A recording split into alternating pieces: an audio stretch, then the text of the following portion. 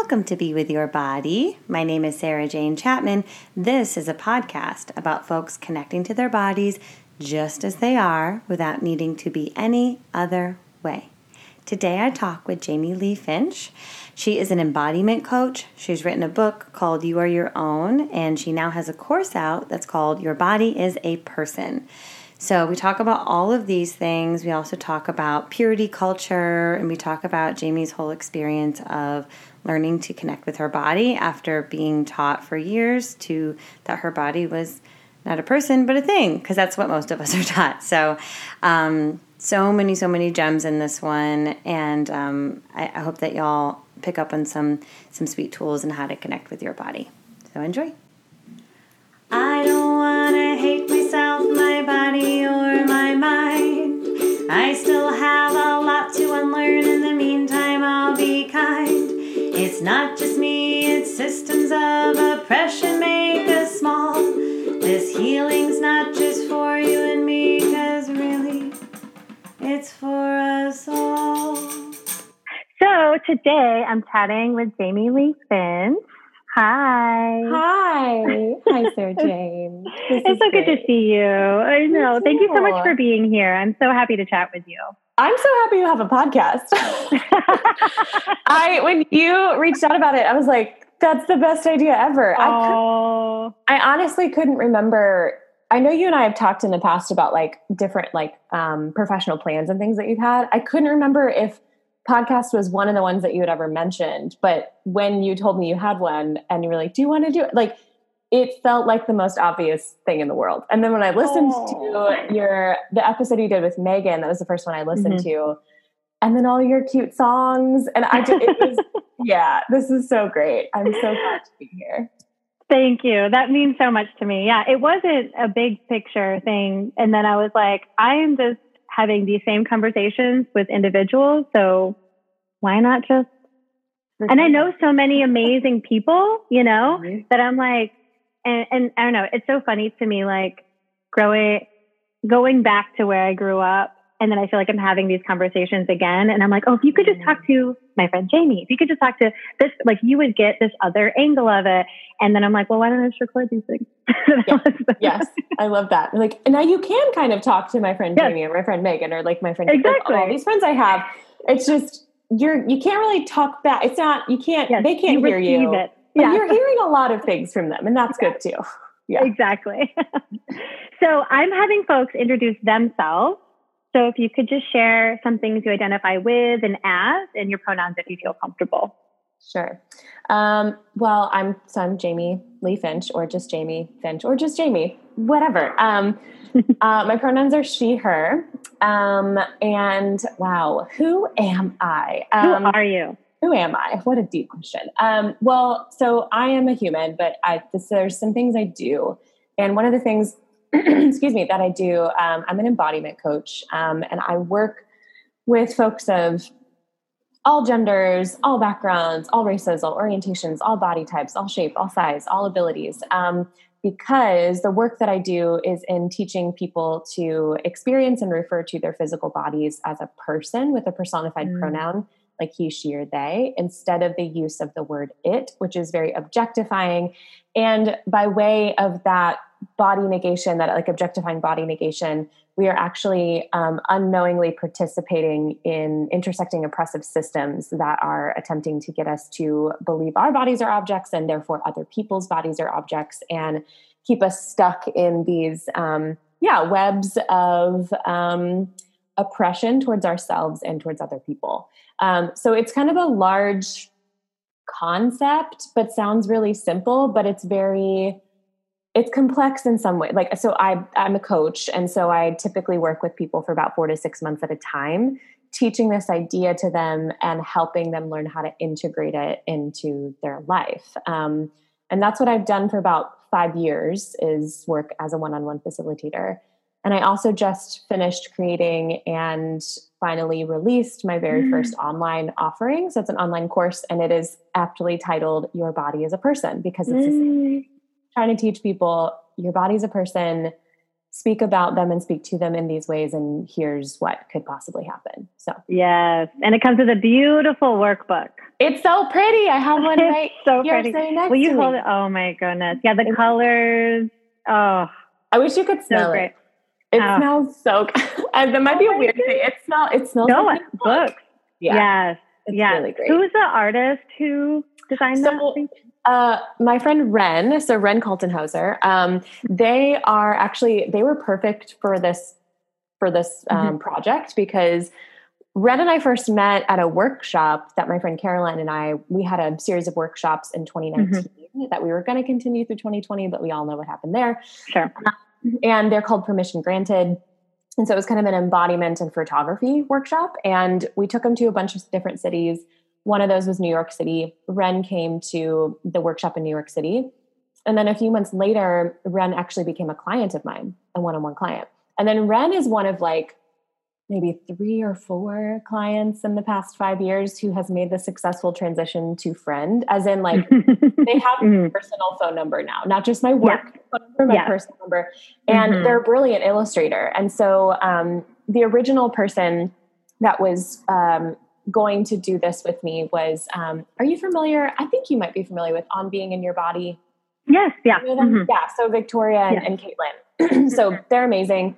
Caitlin and I had been dreaming up creating this workbook together for a long time. And then Caitlin actually needed to take a step back in order to take care of themselves. And it was, I'm so glad that they made that choice.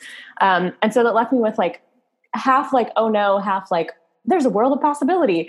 Mostly Caitlin's amazing and I didn't know what I was going to do. And then the idea of Ren just emerged, and I cannot even begin to tell you how perfect it was to have them on this project. They're just, I mean, everything, even down to Ren is non-binary. And so even the thoughtfulness of every illustrated body in the workbook is gender non-specific. So there's no, I'm trying to find a page with, here we go.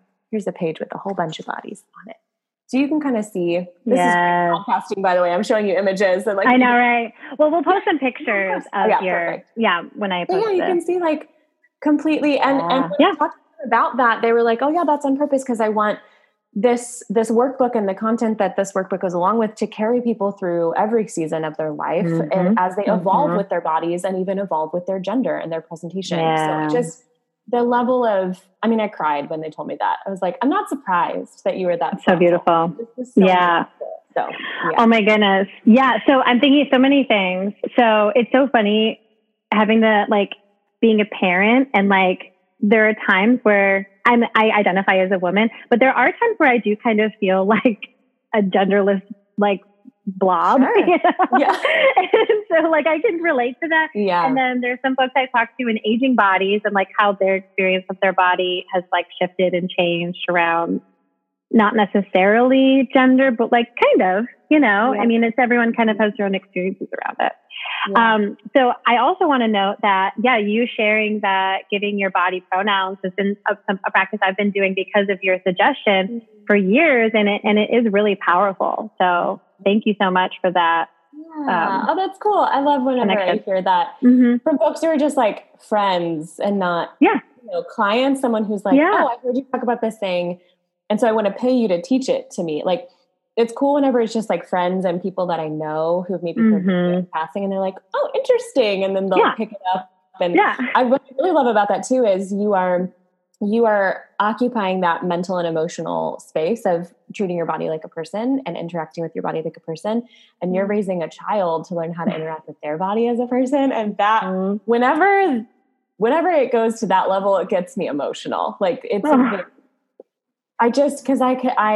like to imagine what could have been different in my relationship with my body. Had someone told me when I was young, hey, your body's actually not an it. They're a person. They communicate with you. The way you feel, that's information. That's this person talking to you. Your best friend, your closest companion, your lifelong closest companion. They love you, and everything they're doing is for you. And so that sensation you're feeling, that emotion you have, that pain, let's get curious about it. Instead of let's shut it down, let's avoid it. It just, a lot of things could have been very different. So I love thinking about your sweet child's developing brain being personhood. Yeah. I know. When I tell her all the time, I'm like, good job listening to your body. Cause we do, like, we really try to practice intuitive eating in this house. So we'll, give her a dinner and we all eat together. And then she'll say, all done. And I said, oh, is your belly full? Are you all done? She says, all done. I said, okay, good job listening to your body. And then we take her away. Like, that's how we end every meal. It's like, good job. Like, I always check, because sometimes she just wants to go do something else. And I'm like, you got to make sure we're also full. Is the sensation there? That's the thing. I love that you're like, is the sensation that we're looking for, is it present?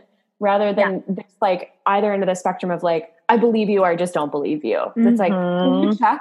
Just check. There's a thing. Just check. Can you check? I'll believe you. Like, great, cool, got it. Yeah. So good. So tell me a couple of things that helped you to get to this point of realizing that your body is a person. It's a great question. I had someone else ask me that recently, and I had to really sit and think about it. And I was like, how did this happen? I know it wasn't a moment. I know it wasn't like this, revelation falls from the sky. And I was like, she's a person. It wasn't like a shift from an it to a she in an immediate moment. When I really think about it, I honestly think it tracked very much with two things that were kind of running parallel with one another, which was me leaving and deconstructing from my former religious belief at the same time that I was beginning to become curious about my lifelong chronic pain that was actually lifelong chronic illness that I had no idea about until I started to get curious. And those two things actually really paralleled one another as well. As I started to become curious about why my body was feeling the way that they were feeling, rather than just, again, ignoring or suppressing or noticing, and then like noticing a sensation or pain and then becoming really hostile. Or in my former religious space, it might've been like noticing a sensation or pain and then like deciding to pray about it rather than get curious about like, what did I eat? Or like, what are you stressed? Like something like that. Yeah. So I kind of reached this, breaking point with the pain and the dysfunction of my digestive system. And so it got me, it sounds really almost silly and so simple that it's silly to me now, but I started to be like, I wonder if I'm allergic to certain foods.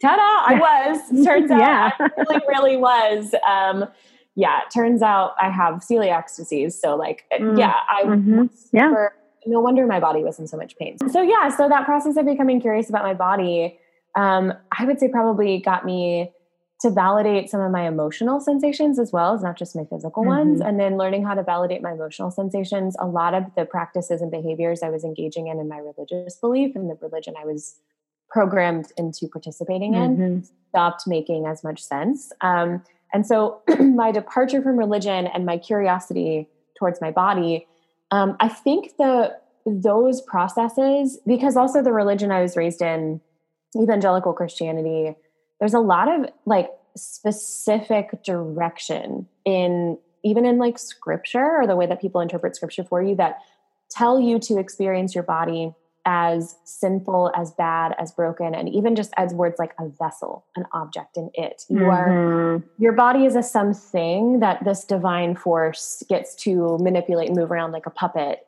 Like if you're good, like that's the way to be good, is to just kind of be empty of yourself and let this divine force like kind of move you around. So it's a lot of it's very objectifying. Yeah. So leaving that and then also becoming curious about my pain and my illness, that's when my body's sensations and signals became information to me. And as that information, as I started to acknowledge sensations as information, the information started to feel like communication. And I was like, well, inanimate objects, vessels don't communicate. There's nothing to say. And the objects, like there's no communication happening there. Living beings communicate, people communicate. Yeah. And so if I were to guess at what the process looked like from my best memory, it kind of followed that trajectory. And the reasoning of how I started to begin to refer to my body as a person is she just became a person to me. Like it just like validating the communication and information and leaving a religion that consistently required me to refer to my body as a vessel, as an object, and especially as like a bad and broken one, just made me be able to get really curious about who are you actually? Like, I don't feel like I know you at all. I feel like I've been angry I feel like I've been angry at this object that won't let me manipulate it in the correct way into my own. Yeah. She was just becoming more alive than that to me. So the pronouns steadily emerged from that. It just started to feel incongruent to call my body. And it started to feel kind of uncomfortable and even gross sometimes.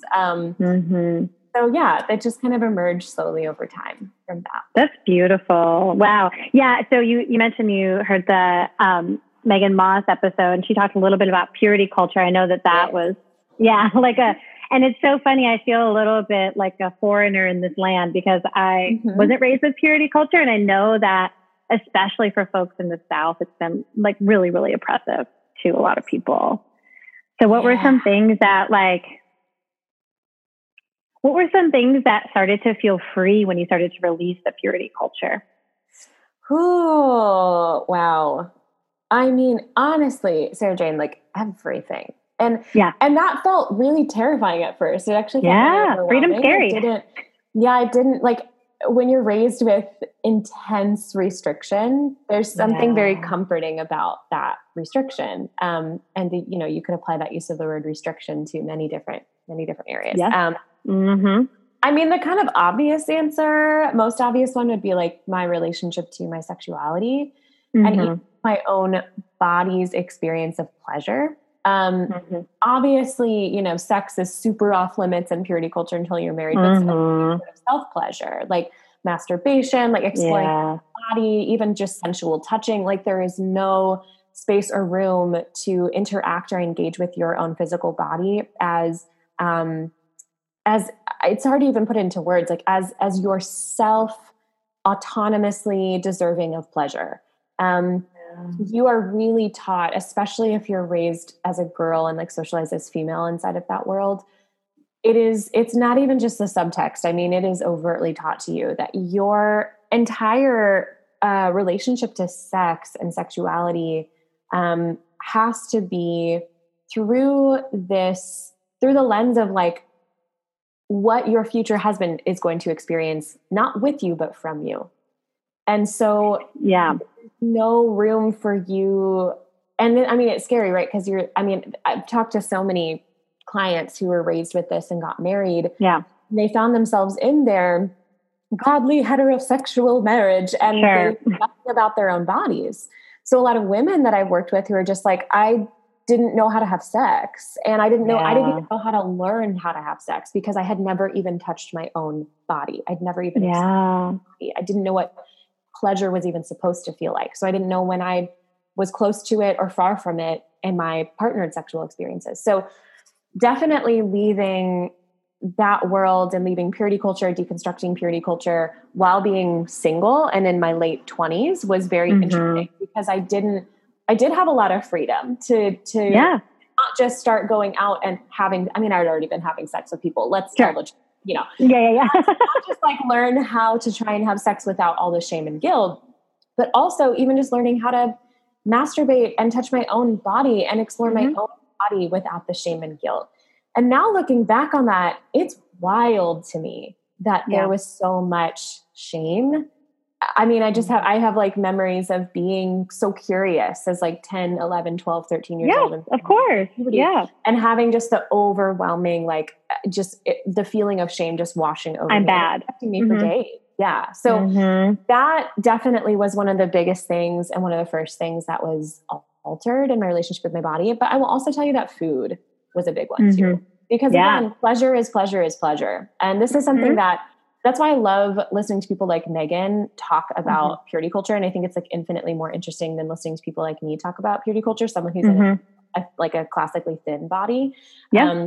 Someone who is fat and does fat activism work and came from that background had a much more damaging experience of the very patriarchal, white supremacist, white evangelical purity culture idea, because the way that fat girls' bodies were overtly sexualized and also vilified at the same time was very different than my thin body as a thin girl.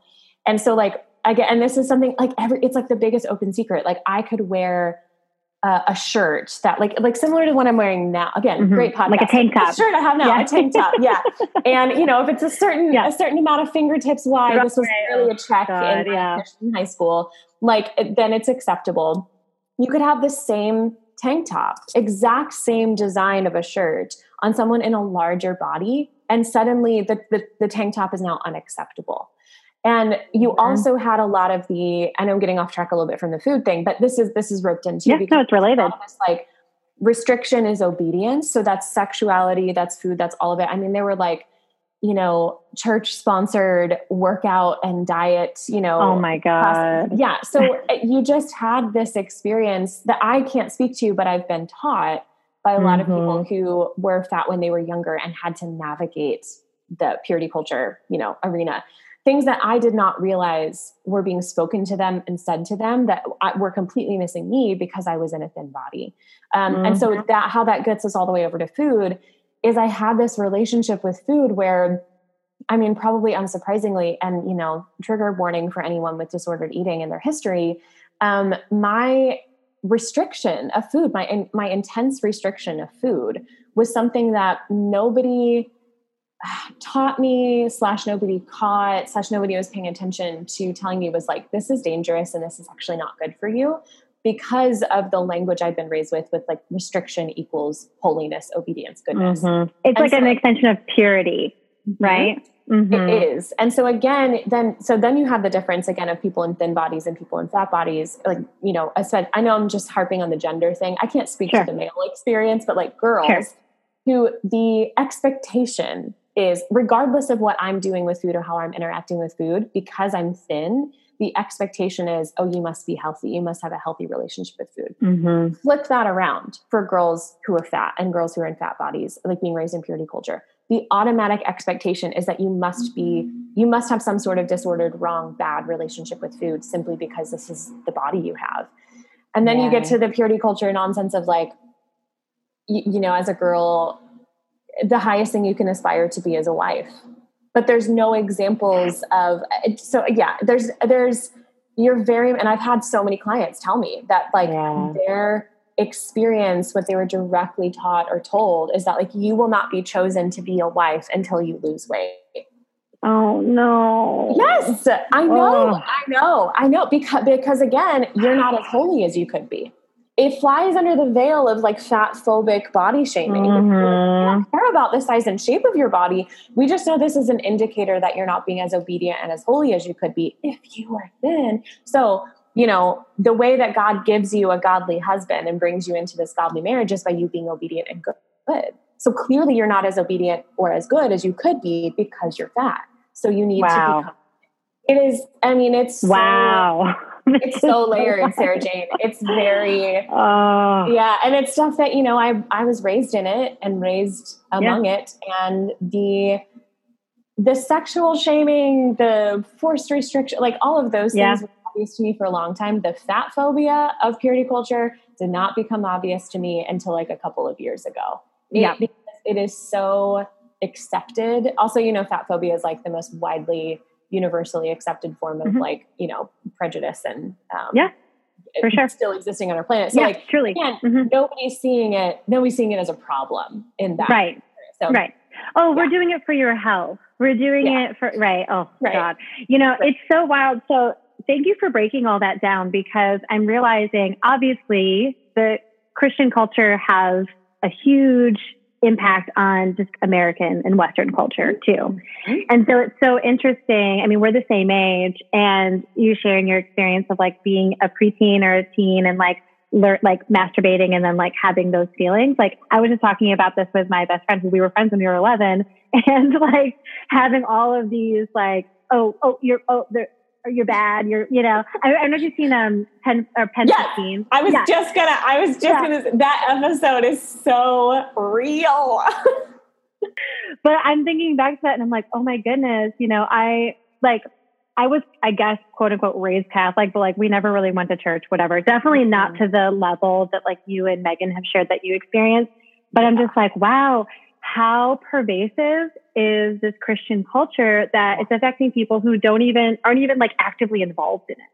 Yep. That's exactly right. And that's something that in the book that I wrote about, the impact of evangelical Christianity and the harmful impact psychologically and physiologically. So you are your own. Yes. Mm-hmm. That's something that I talk about in there, that as I was researching to write it, because it was my thesis, I didn't necessarily intend to write a book. It was just what I needed to write to graduate. And then there it was. And people wanted to read it. So, so a lot of it was very much like I'm learning about this phenomenon that I experienced as I'm writing this book. And so some of the things that I was coming across from some of the sources I used were people finally putting language to that I had sensed, but hadn't really known how to describe, was this idea that what occurs inside of evangelical Christianity, or the beliefs inside of it, they're not benign for 1,000 reasons. They're not benign, but also they don't just stay inside of, the bubble of that. It's not like if you don't believe in evangelical Christianity, or if you weren't raised with it, it doesn't affect you at all.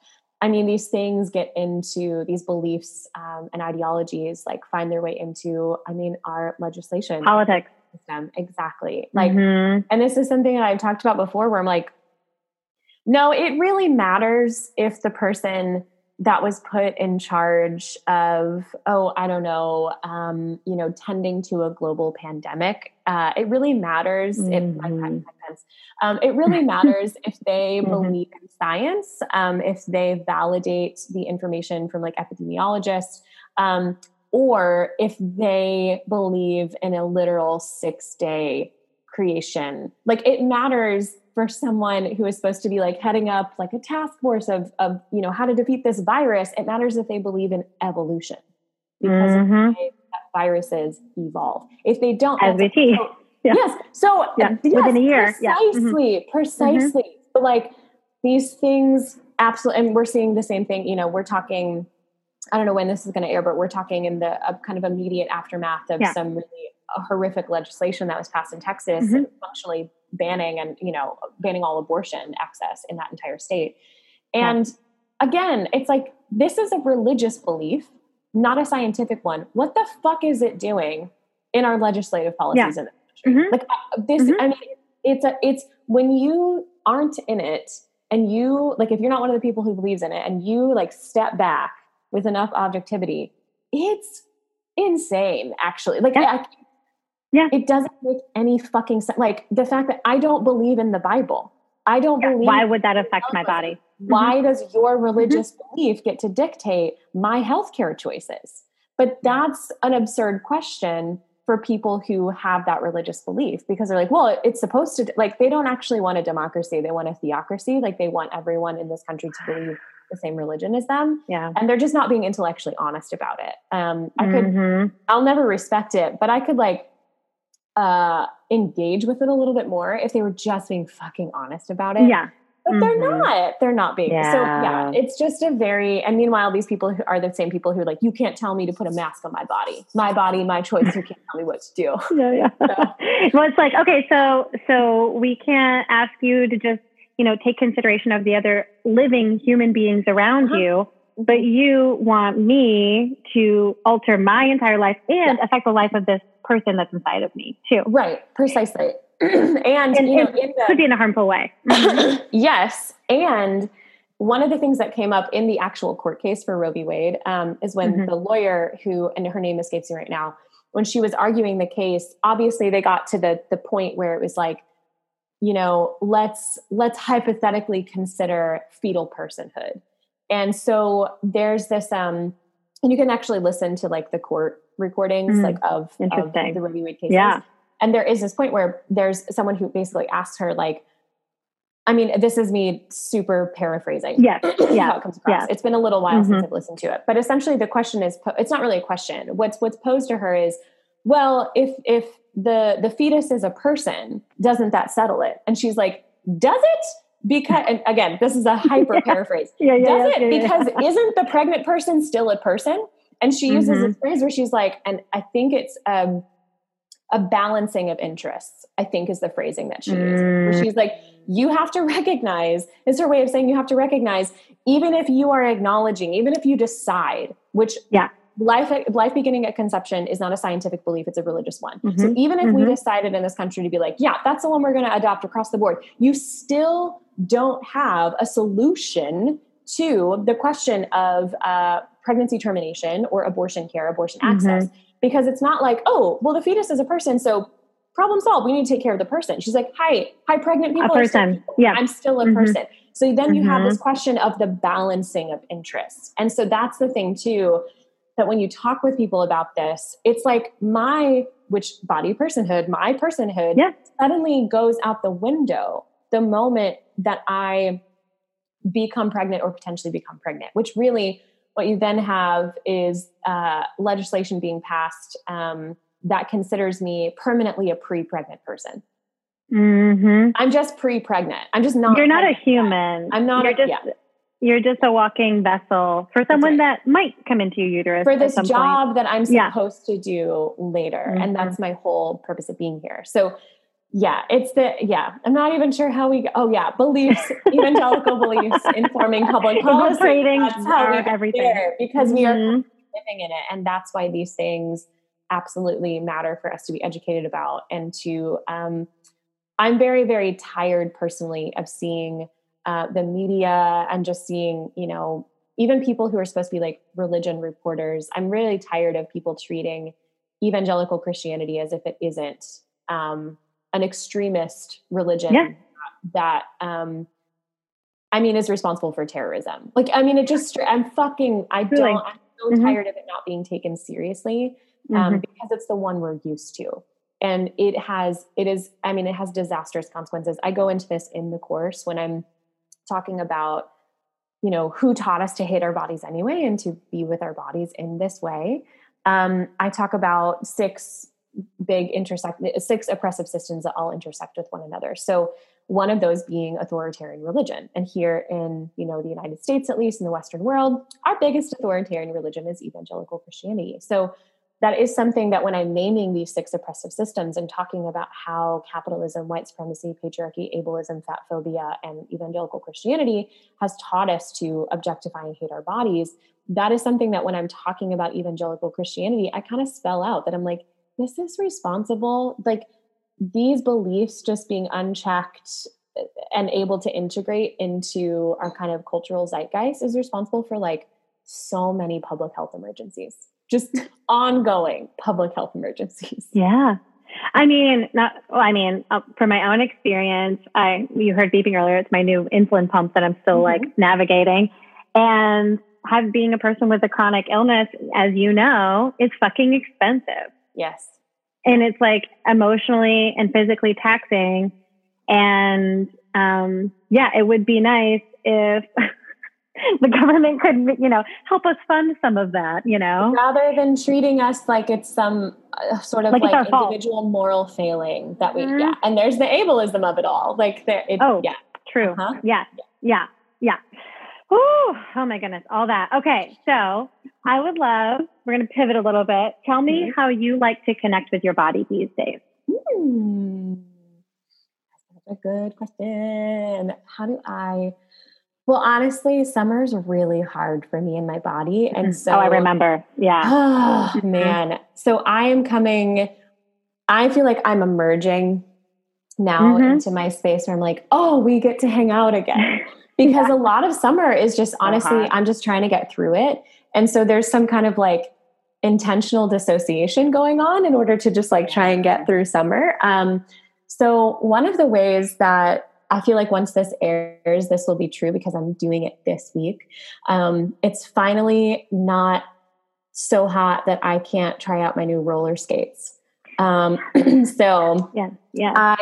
have a friend who also skates and has been skating for a little bit. So I texted her because I know myself well enough to know that like, I'm going to feel really self-conscious as like a 33-year-old woman trying to go skate by myself for the first time. Cause I don't know how I'm going to be on these skates. So I texted my friend Abby and, we're going to go skate together this week. And I had sensed for the last couple of months and I was like, I think my body wants that because I love neighborhood walks. That's a way that I connect with my body. I love just like gentle, restorative movement. And also the sense that I had is that I needed something that felt more playful. I need something that feels really playful. And dancing is fun. That's how I connect with my body too. But again, I needed something new and different. The other big one that's actually quite a pivot from something like roller skating, like quite different. I do like heavy lifting. So, squat, deadlift, overhead press, bench press, like that kind of stuff. And I've been doing it for a really long time, but I actually just recently started working with like a lifting coach. And so we do it at a distance. We do it like through an app, and she's been super great. And it just, it has me, so working with a coach has been really interesting because she has a lot of like specific form corrections that she's telling me about. And like seemingly subtle things like make sure your hips are up higher, or like bring your arms in more, or like shove your elbows out. And like, so I'm becoming extremely, even more than I already was, mindful of these minor adjustments and how much they change. And so like, even like the way I'm holding my breath at certain moments, like, and even just the correction she had me adjust for my deadlift just in the last couple of days, where she's like, because she can see on the videos that I send her, like where I'm breathing and how I'm breathing. And so she's like, I want you to be thinking about your chest, like right when you're taking in the whole breath, like, so that it brings your hips up and brings your chest up. Like, and so she had me try this thing where I put my hand on my chest, and she's like, try and breathe in a way to where it moves your hand up.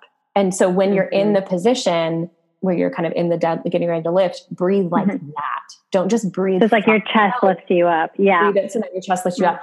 So those, man, I've been so tuned in and so focused on these subtle movements and motions and shifts and changes that have made my experience of lifting even more impactful for how I connect with my body. It already had been, I swear, like nothing makes me breathe more deeply than like heavy squatting or heavy dead, because you got to breathe really deep. But I feel like it's almost meditative. It's a struggle, but it's almost meditative because of how deeply I'm breathing and how intensely I'm focusing on just doing this one thing. Just stand up under this weight, literally and figuratively. Just like stand up under the weight. And that's your only job. That's the only thing you're here to do. Just do it 5 times. And then you can rest for like 5 whole minutes and just like feel how it feels to be in your body. It's just very, it feels very sensory to do that.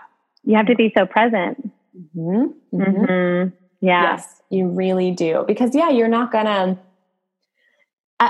the best way I know how to put it is it scares me a little to think about how I could injure myself if I were to be lifting, like squatting and deadlifting and working with heavy weights while distracted, while mentally or emotionally distracted in any way. You could really hurt yourself. You could hurt yourself.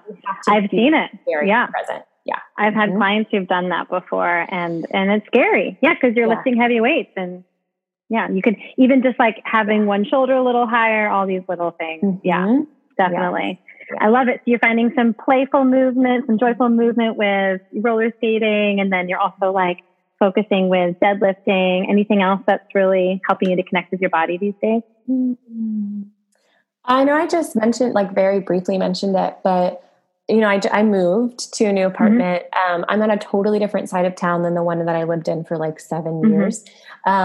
And this is a really walkable neighborhood that I live in. I'm near kind of Belmont University. Oh, okay. Yeah. And so it's beautiful over here. And there's so many like old homes. And so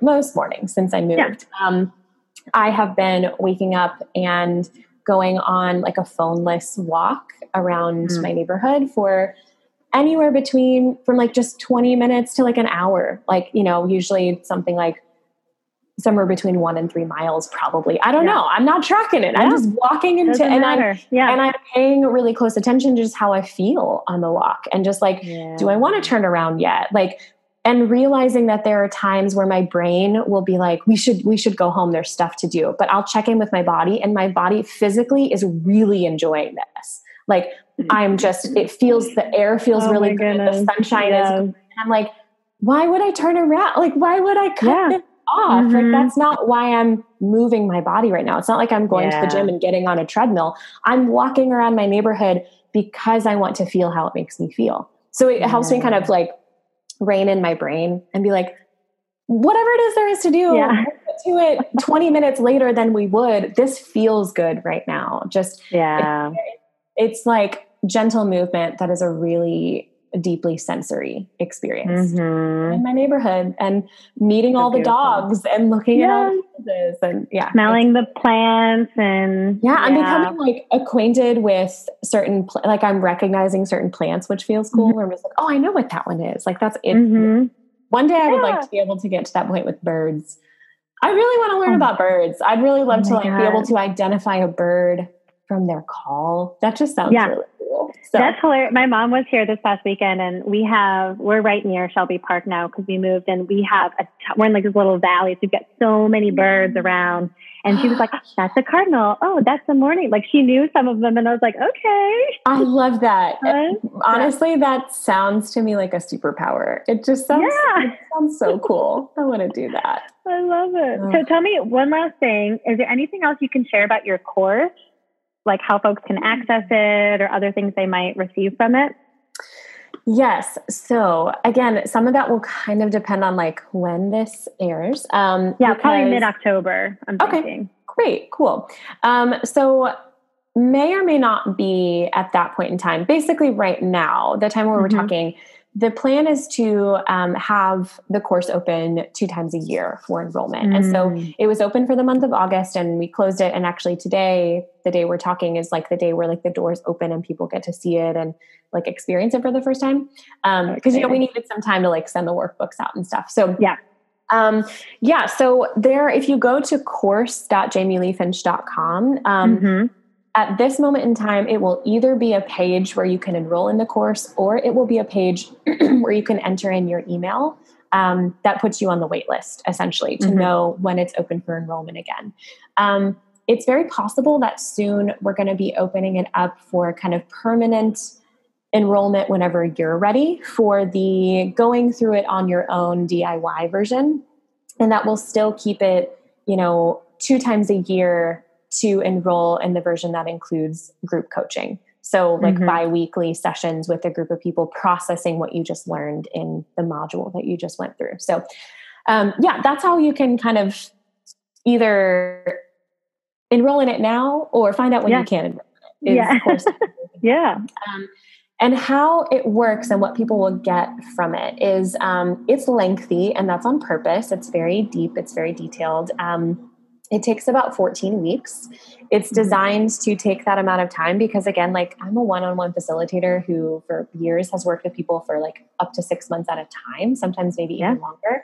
So I know that this concept of body personhood and this relational framing is not something that you can just kind of intellectually grasp and then like be along your way. Like you can kind of, but it's just, there's so much to it. There's so many layers to like what this really means. Yeah. And honestly, in order to teach people about what body personhood is and how to do it, you actually have to teach people why it's necessary first. And in order to teach people why it's necessary, you have to teach people about like, let's talk in really plain terms about what it is that you believe about your body now, because we got to talk about what you've been taught to believe about your body. So the course, 14 weeks, 7 modules, each module unlocks, and you have like 2 weeks. It's not like it goes away. When you purchase it, you have lifetime access to the course. But when you enroll in it and you begin it, I pace it out for you to make sure you take care of it. So when you first enter into it, the first module is just a welcome module, getting you kind of acquainted with what we're going to be doing. There's some supportive tools, like some grounding tools, some meditative tools, some breathing techniques to help you. If anything in the course is intense or triggering at all, you can come back to this and I'll kind of virtually lead you through how to center yourself and your body. And that's important because in the second module, we start to talk through in those really plain terms about the existence and impact of capitalism, white supremacy, patriarchy, authoritarian religion, ableism, and fat-phobic diet culture.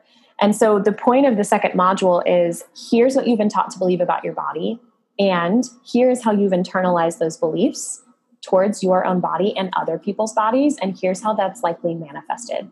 So the way I've said it before is I kind of have to bum you out before I lift you up. Like I really need to like what the problem is before the third module, where I introduce you to the solution of the problem, or, you know, a key to how to be with your body in a way that is better than these objectified ways you've been taught, which is body personhood. So that third module is talking to you about what it is, how to do it, what's possible through doing it. I share some stories, like personal stories of mine, like what this shift has facilitated. And then also, without any like specifically revealing information, obviously, I share just some anecdotes of breakthroughs I've seen with clients before, like what's possible in doing this.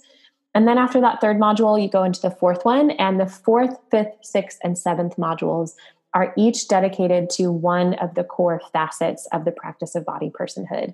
And they go in an order, but you know, when you practice this in your real life, you'll weave in and out of them. So one is self-compassion. The second one is self-curiosity. The third one is self-communication. And the fourth one is sustained self-connection. And so in each one of those modules, there's about 3 or 4 lessons that includes, each one of those modules includes like one practical exercise, or, you know, one practical thing that we're doing to connect with our bodies in the way that we just talked about in the lessons. So very, very detailed, very, possibly some people would maybe describe it as very intense, possibly, probably. But again, all of that is on purpose, because I really, I really don't want this to just be something, I've said this before, but like when I was creating the course, I learned from the team of people that was helping me create it, that the online, like the completion rate for online courses is 15%. And I've experienced it myself from my me too. I'm in the 85 that isn't the 15 because I haven't finished courses. Yeah. And I recognize that from an industry standpoint, or from a capitalistic point, like that's still success for the person who made the course. I've got your money. So like whatever you do with it is like your business. But I like genuinely really want people to understand people to be free. Concept, and I really want, really want them to be free. I really want them. Yeah. I really want people to learn like your body's not only a person, they're such a good person, and they really, really love you. And I really want people to do that. So I have done as much as I possibly can to make this something that people want to finish and want to complete and want to learn and go through. And so that's the intentionality of everything from the physical workbook to like a new module unlocks every 2 weeks, so that it like you remember like, oh, I have a new one. Like, let's go do this one. So it's so exciting. I mean, this is the work. I mean, and this is, I'm so happy this course exists, because so many people need this. I mean, I wish this course existed 10 years ago. Me too. I wish someone had made this course so I could have taken it, so that I didn't have to learn my way into making it through lots of suffering, both, you know, in the professional process and also a lot of the personal experiences of, but either way, thank you for saying that. Sometimes it feels a little weird for me to be the person saying like, I believe this is transformational and like not just life-changing, like individual life-changing, but world-changing. Oh, 100%. Because I mean, as like the kind of tagline of the course, which is on the book, it's everywhere in it, is that this idea of body personhood is this seemingly simple shift that actually holds the key to both personal healing, yes, which is what I think many people are motivated by and doing embodiment work, but also it holds the key to collective justice as well. Because that is so true. as important as personal healing. Because if we can create a more just and healed society and culture, the things we have to heal from personally are far less often and frequent and far less impactful. And so that's why we name things like white supremacy and patriarchy and ableism. And in this course, we're not just talking about the direct trauma and impact of the trauma that's happened to you and your direct lived experience. We're also talking about how traumatizing these oppressive systems are to just have to survive and live through. And especially if you're a person that lives in a body that has multiple marginalized identity, like it's hard to be here. So the point of this course, again, is not just to get us as individual people to a point where we feel better about our bodies. It's also to create a more just culture and more just society for how we are interacting with other people's bodies too. Yeah. Like in my song, see if I remember my own song. This healing's not just for you and me, because really it's for us all, you know? I love that's really cute. It was just like, again, this is bad podcasting because I really wish people could have seen your face as you did that. Your own face lit up. I'm hiding. It was so cute. You're like, "Is that my song? Oh, I got it." And then you were so proud to sing it. That was really lovely. I really enjoyed that. Well, thanks. But yeah, I mean, that's what it is though. We all need, it's, you know, it's like, we can do this work for us and for me and you and to the people that we're talking to. But if it's like the ripple in 12-step recovery, they call it attraction rather than promotion, right? So if you like do this work for yourself and you're just like living your life and being like, my body's a person, I'm an embodied person, other people are going to be like, what's that like? How do I get that? And they're like, come on over. Gates open. Come over. I'll tell you. Yes, that's right. Come on in. The water is just fine. Oh, it's perfect. It's perfect. Oh, Jamie, thank you so much for being here. I'm going to link to all that in the show notes.